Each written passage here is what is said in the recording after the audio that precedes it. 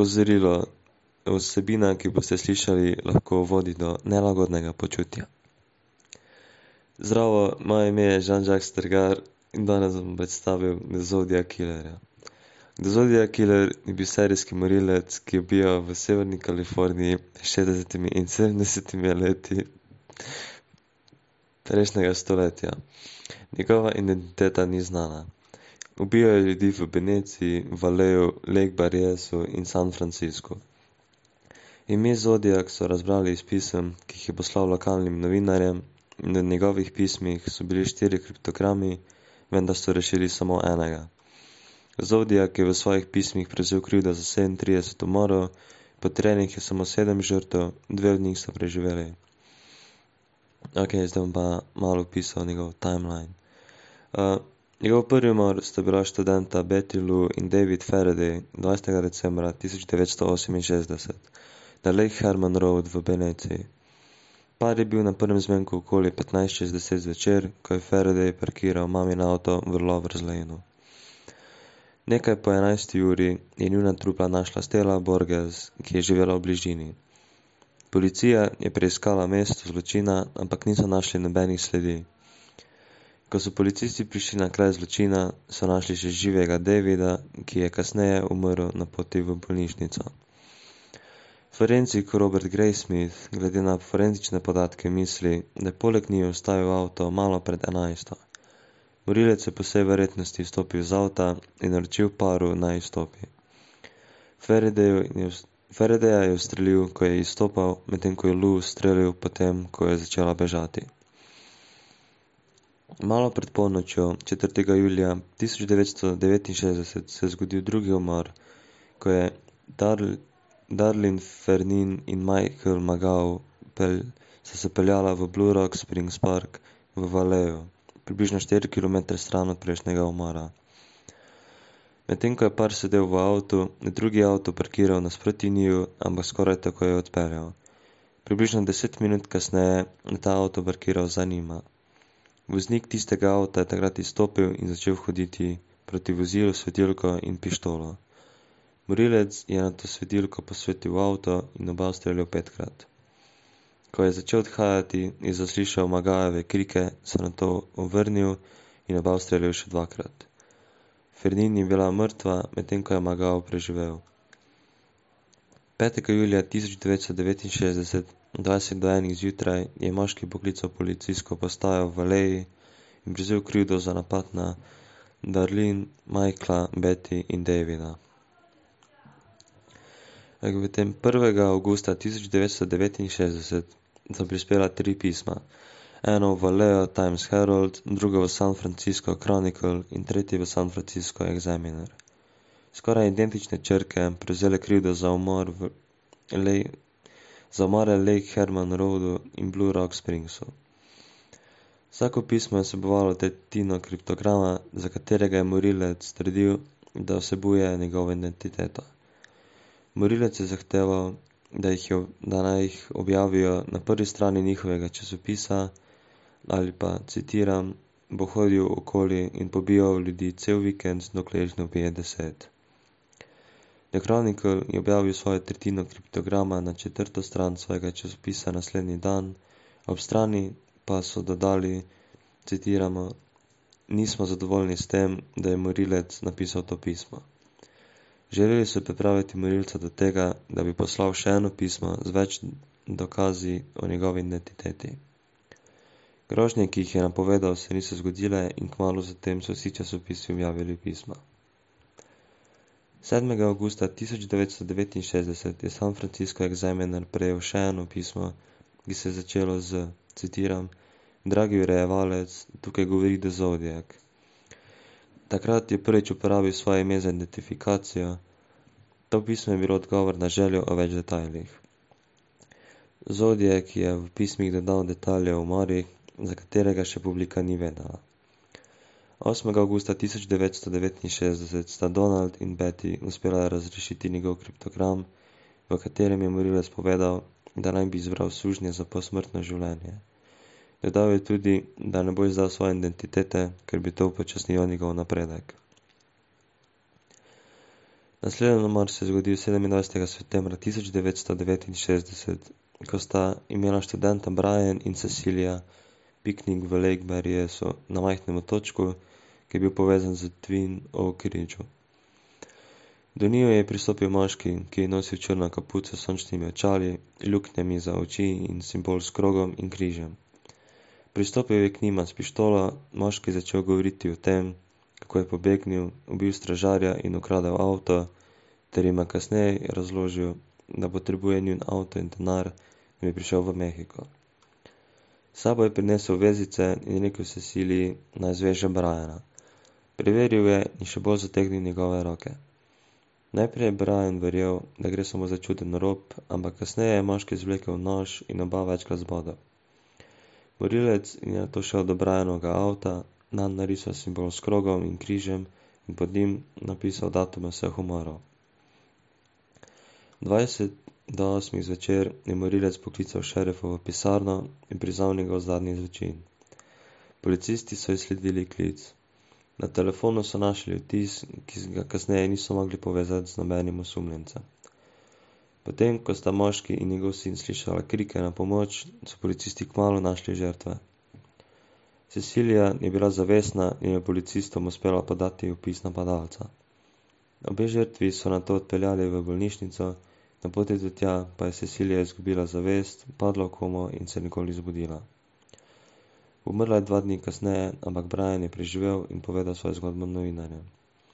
Primera policisti niso nikoli rešili, zato so ga leta 1987 zaprli.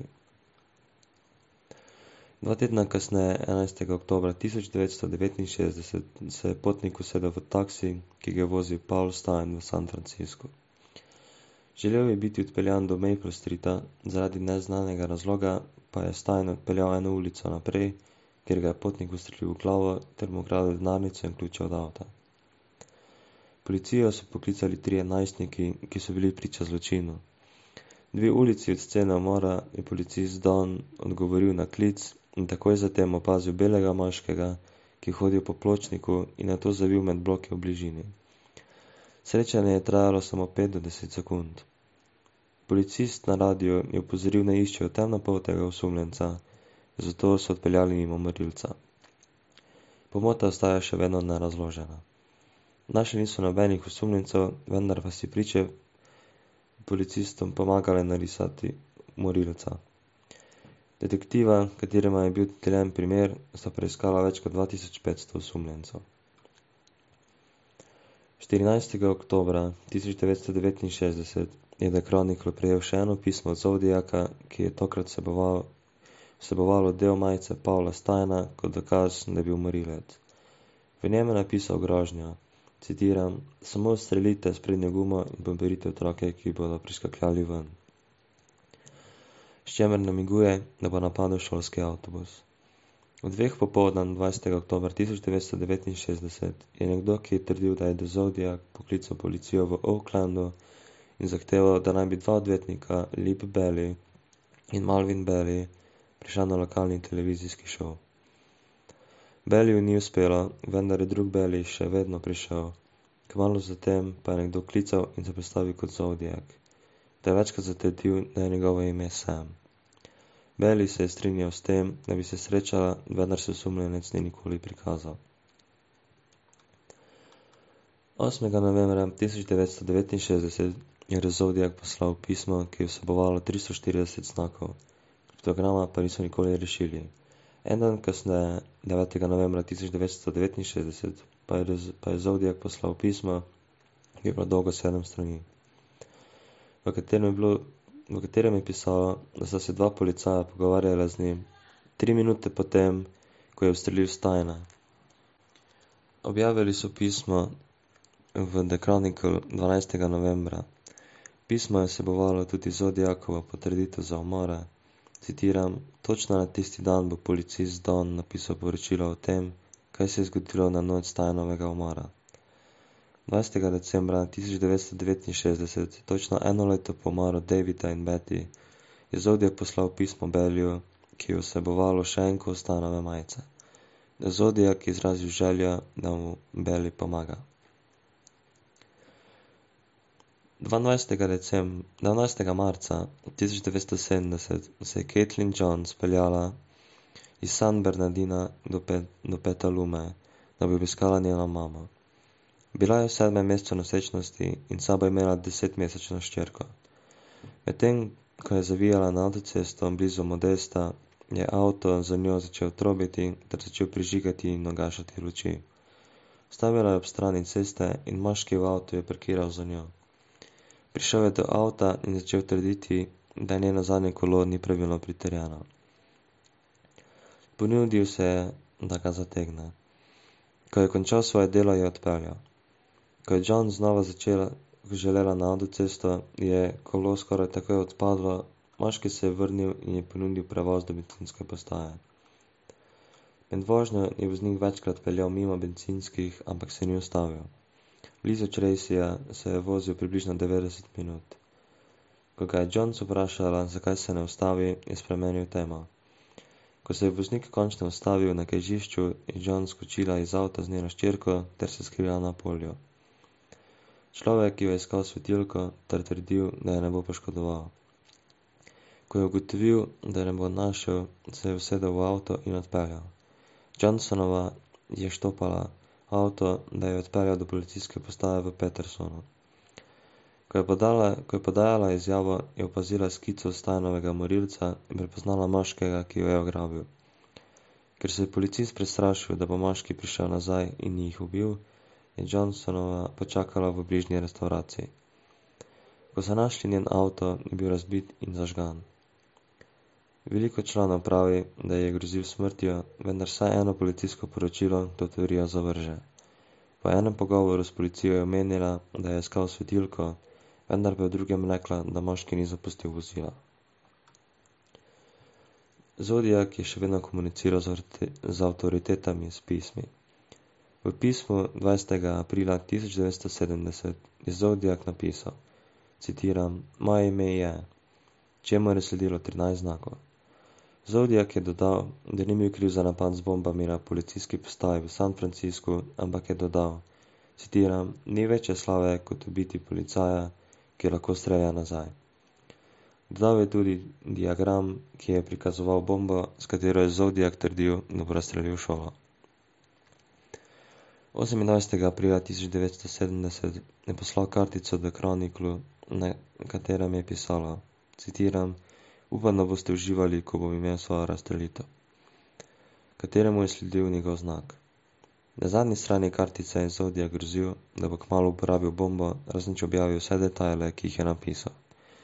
Želel je tudi, da ljudje začnejo nositi, citiram, nekaj lepih Zodiak gumbov.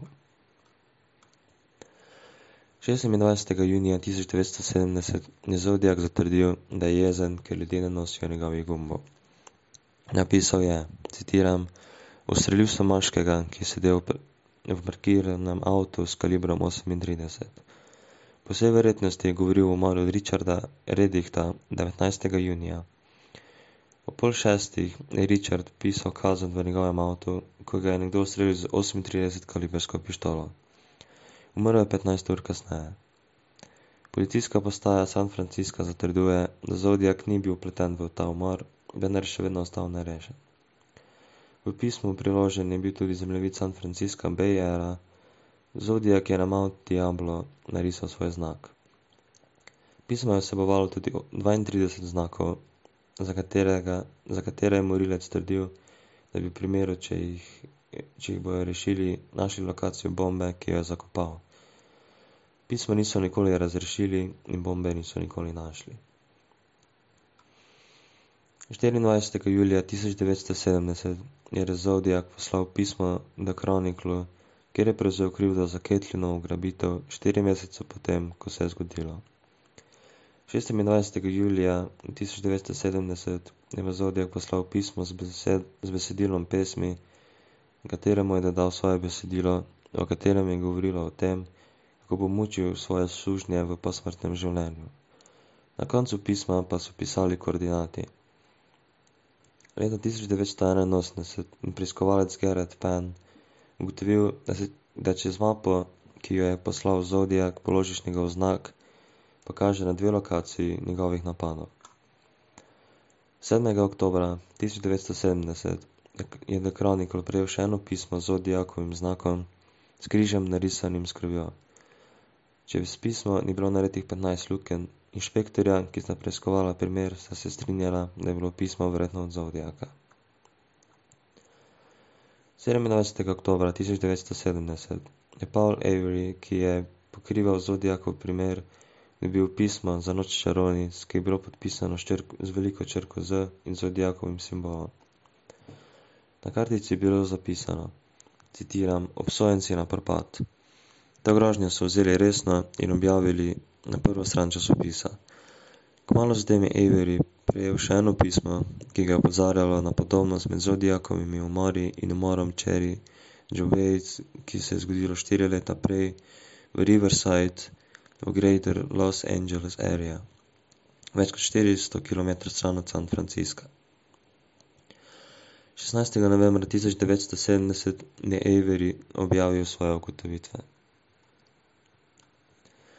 30. oktobra 1966 je Cherry Jo Bates preživela noč v knjižnici, ki se je zaprla ob 9. Njeni sosedi so pol 11 slišali krik.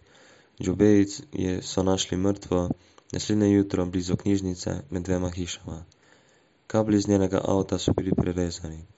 Bila je pretepena in zabotena do smrti. V bližini so našli moško uro, ki se je ustavila ob 12:24. Vendar policisti verjamejo, da se je napad zgodil prej. 29. novembra 1970 je skoraj identično pismo prispelo na policijsko postajo v Riversideu z naslovom The Confession. Prevzel je krivdo za Jo Batesin umor ter dodal detajle, za katerega publika ni vedela. Avtor je opozoril, citiram, ni bila prva in ne zadnja. Decembra 1966 so pod mizo v knjižnici našli pesnitev urezano pod mizo z naslovom Sick of Living, Unwilling to Die. Pisava in jezik sta bili podobni zodiakovim pismom. Leta 1970 so preiskovalci izrazili svoje mnenje, da je to napisal The Zodiac. 30. aprila 1966, točno 6 mesecev po Jo Batesinem umoru, je njen oče Josef in policijska postaja prejela skoraj identična pisma z ročno napisanimi besedami. Citiram, Jo Bates je mogla umreti, še več jih bo, z manjšim podpisom in črko Z. 13. marca 1971, 5 mesecev po Averyni objavi, ki je povezovala Zodiaka z Riverside umorom, je Zodiak poslal pismo v Los Angeles Times. V pismu je zapisal, citiram, policisti najdejo samo lahke, ampak jih je še veliko več. Povezava med Cherry Jo Bates in Zodiakom ostaja neprepričana. Paul Avery in Riverside Police Department so določili, da Zodiak ni ubil Jo Bates, ampak je lažno prevzel krivdo. 22. marca 1971 je The Chronicle prejel pismo za Paula Averyja. Verjeli so, da je bilo Zodiakovo. Prevzel je krivdo za Don Lass 1970. Pismo je bilo napisano s črkami iz raznih revij. Zodiakov znak je bil napisan v prostoru za naslov. Lass je bila medicinska sestra 6. septembra 1970, bila je v službi do 2 zjutraj. Njenega zadnjega pacienta pa je imela 20 do 2. Kasneje tisti dan sta njen zaposleni in njen lastnik hiše dobila klic, ki je krivo poročal, da je Lass zapustila mesto zaradi nezgode v družini. Nikoli niso našli so samo grob in del sončnih očal. Našli niso nobenih dokazov za Lassino izginotje Zodiakom. 13. novembra 1972 je v Valley Times Herald policijska postaja Santa Barbara County predvidela, da je bil umor mladega para delo Zodiac killerja 4. junija 1963. Robert Domingos in njegova zaročenka Linda Edwards sta bila ustreljena blizu Lompoc plaže. Policija je verjela, da je borilec skušal zvezati žrtvi, ampak so se osvobodili, ko sta začela bežati, da je ustrelil z 22 kalibrskim orožjem. Borilec je na to dal Nina trupla v manjšo leseno kočo in kasneje skušal zažgati, a brez uspeha. Njegovo zadnje pismo je Popines pismo je Zodiac ostal v tišini skoraj 3 leta. The Chronicle je 29. januarja 1974 dobil pismo od The Zodiaca, v katerem je hvalil The Exorcist in je citiral: najboljša komedija, ki sem jo kadarkoli videl. Pismo je vsebovalo vers iz pesmi in neprepoznaven simbol. The Chronicle in drugi časopisi so še kasneje dobivali pisma, vendar nobenega ne moremo sigurno povezati z Zodiacom. Primer je še vedno nerazrešen.